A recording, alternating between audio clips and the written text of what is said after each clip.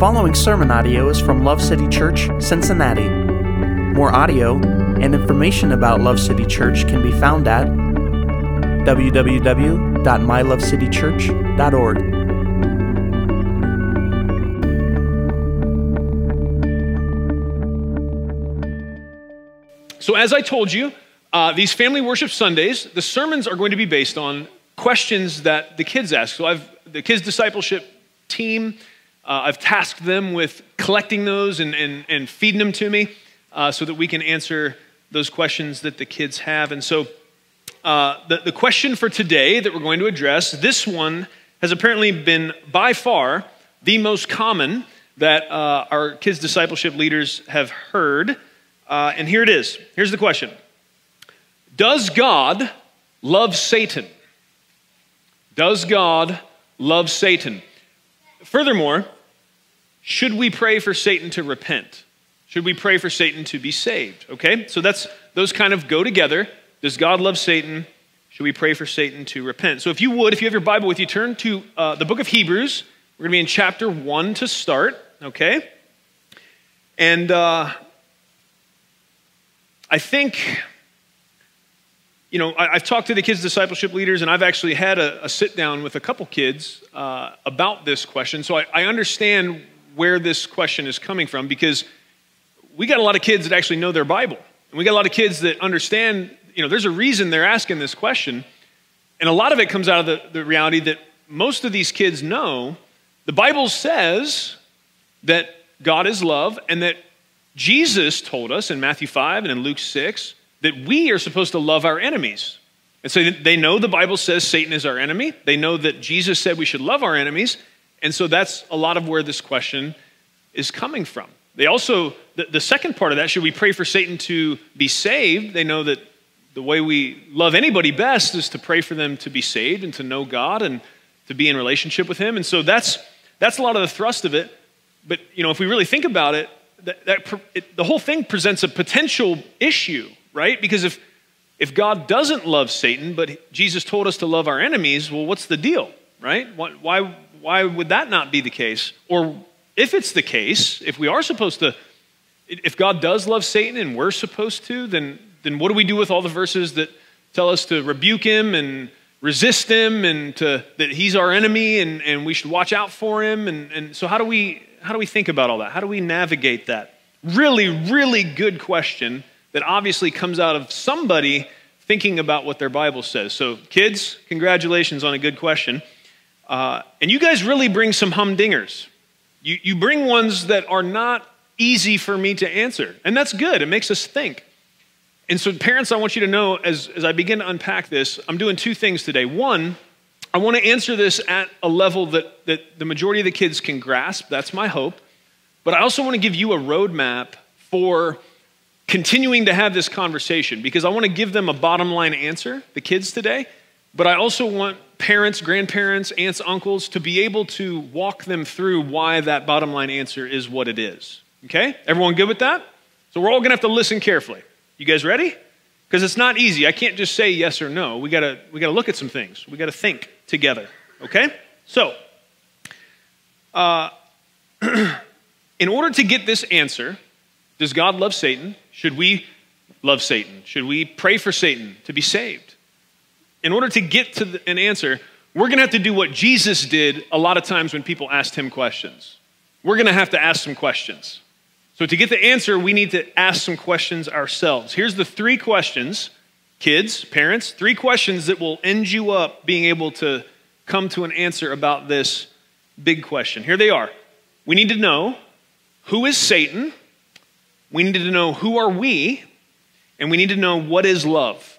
If we're going to answer the question, does God love Satan? Should we love Satan?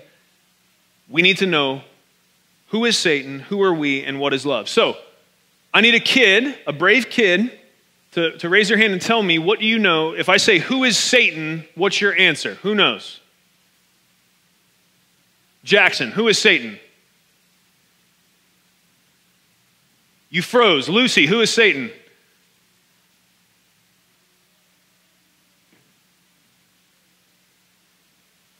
So used to be an angel and went the wrong way. Is there any that's good, thank you. That's exactly what I was looking for. Anybody else? Max, what would you say?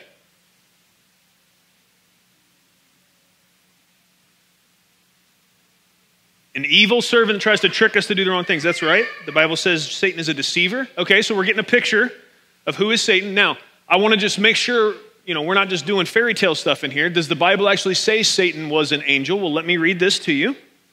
This is from Ezekiel 28. This is where we get this idea primarily. It's not the only place, but this is the big spot. Okay?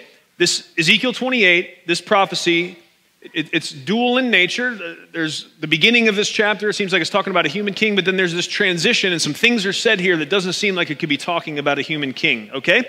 It says, you were in Eden, the garden of God. That couldn't be a human king. Every precious stone was your covering, the ruby, the topaz, and the diamond, the beryl, the onyx, and the jasper, the lapis lazuli, I don't know what that is, the turquoise and the emerald, and the gold. The workmanship of your settings and sockets was in you. On the day that you were created, they were prepared. You were the anointed cherub who covers, and I placed you there. You were on the holy mountain of God. You walked in the midst of the stones of fire. You were blameless in your ways from the day you were created until unrighteousness was found in you.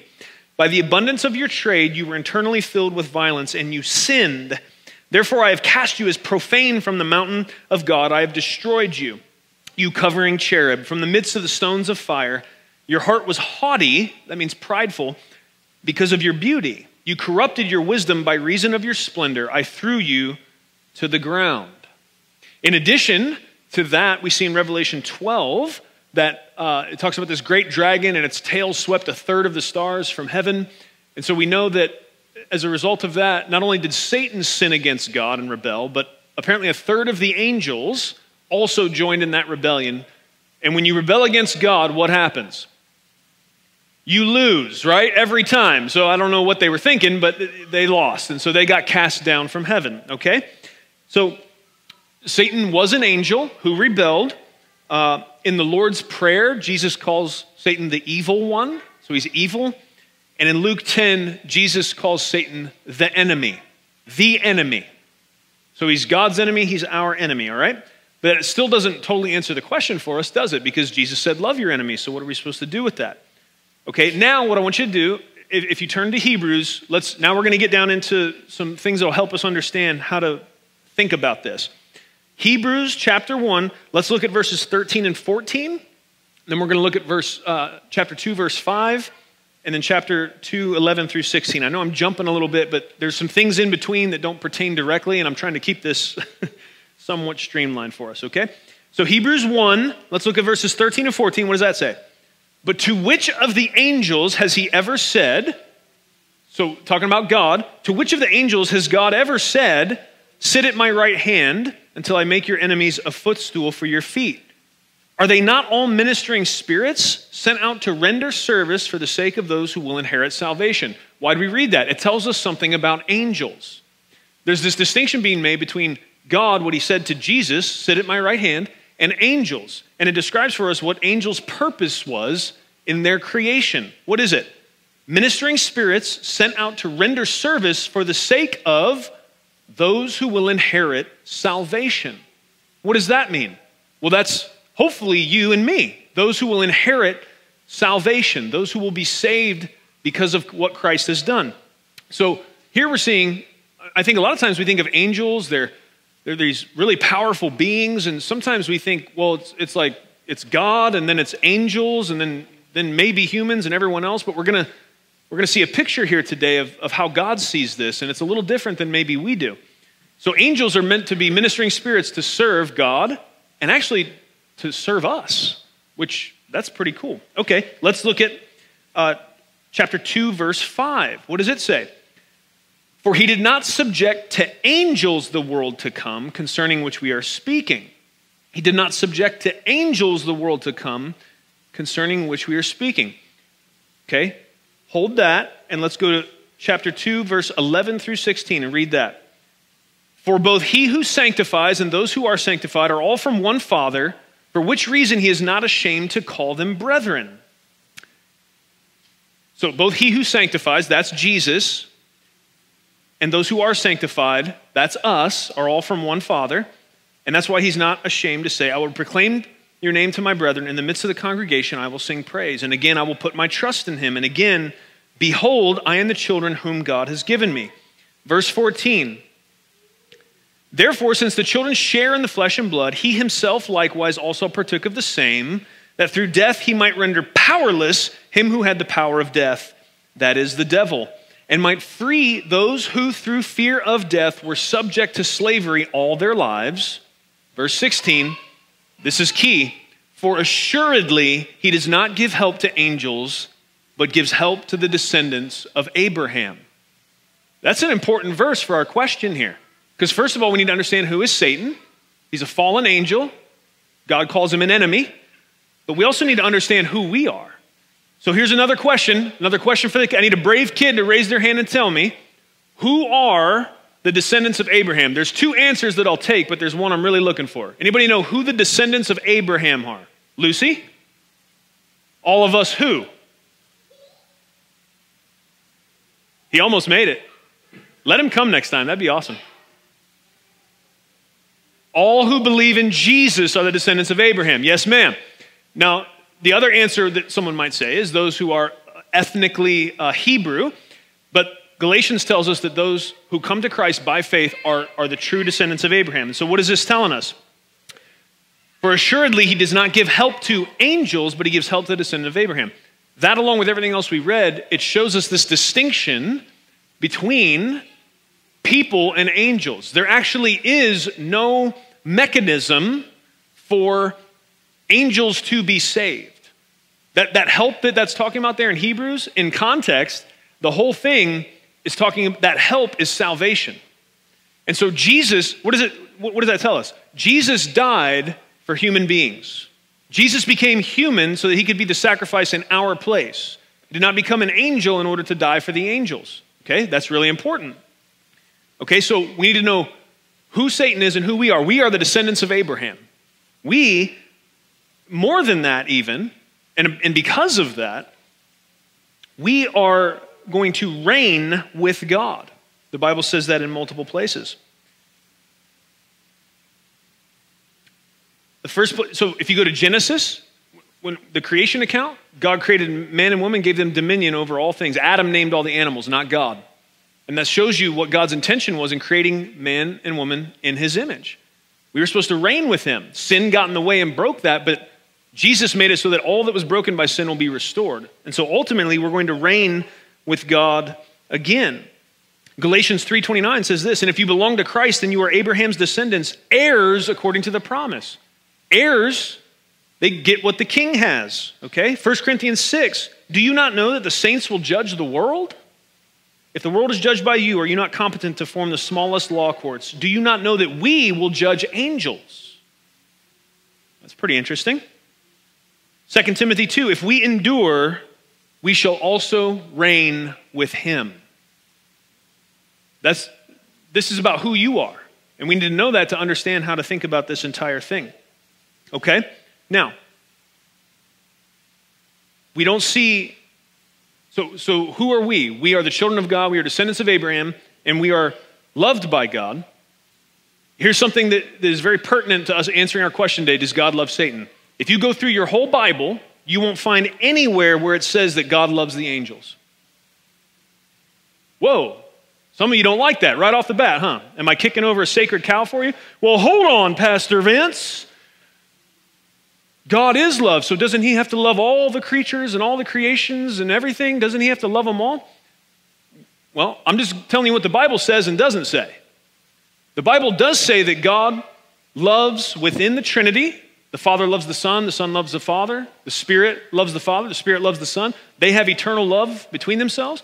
And the Bible says that God loves people. The Bible never says God loves angels. Now you got to decide what you're going to do with that.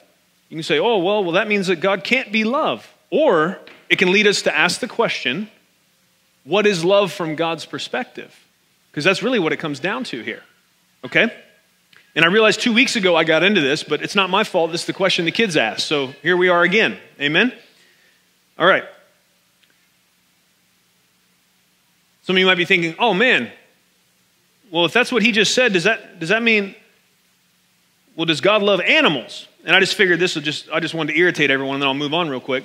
The Bible doesn't say he does. Pastor Vince, hold on just a second. God has to love the animals. It says that God cares for sparrows in Matthew 6. What do you mean? Well, it does say that God cares for them, but it doesn't say that God loves them. And I believe God cares for angels. I believe God cares for animals. He cares for all the creation that he made. But love is something different. Love is something more. Love is something so deep and so precious, it's reserved for God and for people. See where we're headed? We're getting closer to an answer here. Why do I say that? Well, because of 1 John 3:16 that says, by this we know love. That he, talking about Jesus, laid his life down, so we ought to lay down our lives for one another. And because, look, if you want a love definition, just remember John 3:16, because 1 John 3:16 is helpful and John 3:16 is helpful, right? For God so loved the world, we just sang it, that he gave his only son so that, why? So whoever would believe would not perish but have everlasting life. You might say, oh, well, right there, you're wrong. It says God so loved the world, Pastor Vince. Well, you see clearly what it's talking about as it goes on to describe what love is, that God sent Christ, what? So that we could be saved. When it says the world there, it's talking about all the people in the world. That's what it means, okay? So who is Satan? A fallen angel. Who are we? We are Abraham's descendants by faith. We are heirs according to the promise. We are the beloved of God, right? And what is love? Well, according to 1 John 3:16 and John 3:16, it points us to one word, sacrifice. That Jesus was willing to sacrifice himself wholly and totally for us and for the benefit of God the Father, God the Spirit, so that all of them together could enjoy relationship with us forever. Sacrifice is that key word that really keys us into what the love of God is and what we're called to. So we're called to love God and love people. And so the bottom line answer that we've been hunting for here, if Satan is a fallen angel, and the Bible doesn't say that God loves angels at all, not the way he loves us, that's one. If we ask the question, who are we? We're heirs according to the promise. We're the descendants of Abraham. We're God's children. And we ask, what is love? It's sacrifice. It's a willingness to lay down your life completely. Every time she wants to come up here. To lay your life down completely for the good of another. Jesus didn't die for angels. Jesus didn't die for anything other than you and me. So the answer is no. God does not love Satan. And nor should we love Satan. Because the tandem question that comes along with this, and it's a great question, the fact that kids are saying, well, should we love Satan? And then the very next thing they ask is, should we pray for Satan to be saved? That blesses my heart, because that tells me they know if I love somebody, I should want them to be saved. That should be the number one thing. That's awesome. But here's what we got to know. God, first of all, Jesus didn't die for angels to be saved. He died for us to be saved. There is no path for angels to repent of sin the way that we can. But the second thing is, God exists outside of time. God knows all things, and God gave the book of Revelation to the Apostle John. And so here's what we know. Not only was there not a way for angels to be saved because Jesus didn't die for them, he became a man and died in our place. Also, we know, because of the book of Revelation, Satan is not going to repent. He's not going to stop. He's been so corrupted by pride and hate for God and for us. The Bible's very clear, all the way up to the end, all the way up until when Jesus comes and lays the final smackdown on Satan, and he's gone forever, he's going to stay in rebellion. And so the answer to these questions is no, God doesn't love Satan, so we shouldn't love Satan, and there is no reason for us to pray and ask for Satan to be saved. We know, because God knows and he told us, Satan's not going to turn around and change his mind. Now that's sad. I'm sad that any creature that can think and understand what's going on is going to rebel against God forever. That makes me sad too. But we have to leave Satan up to God. God's going to handle him. Are you happy about that? Amen. I'm happy about it. Okay. So the last kind of thing I want to lay down here is, we've answered the question, does God love Satan? No. Should we pray for Satan to be saved? No. I've given you all the reasons, but I want to leave us with an implication of what we've looked at today. So what does this mean? What does it mean?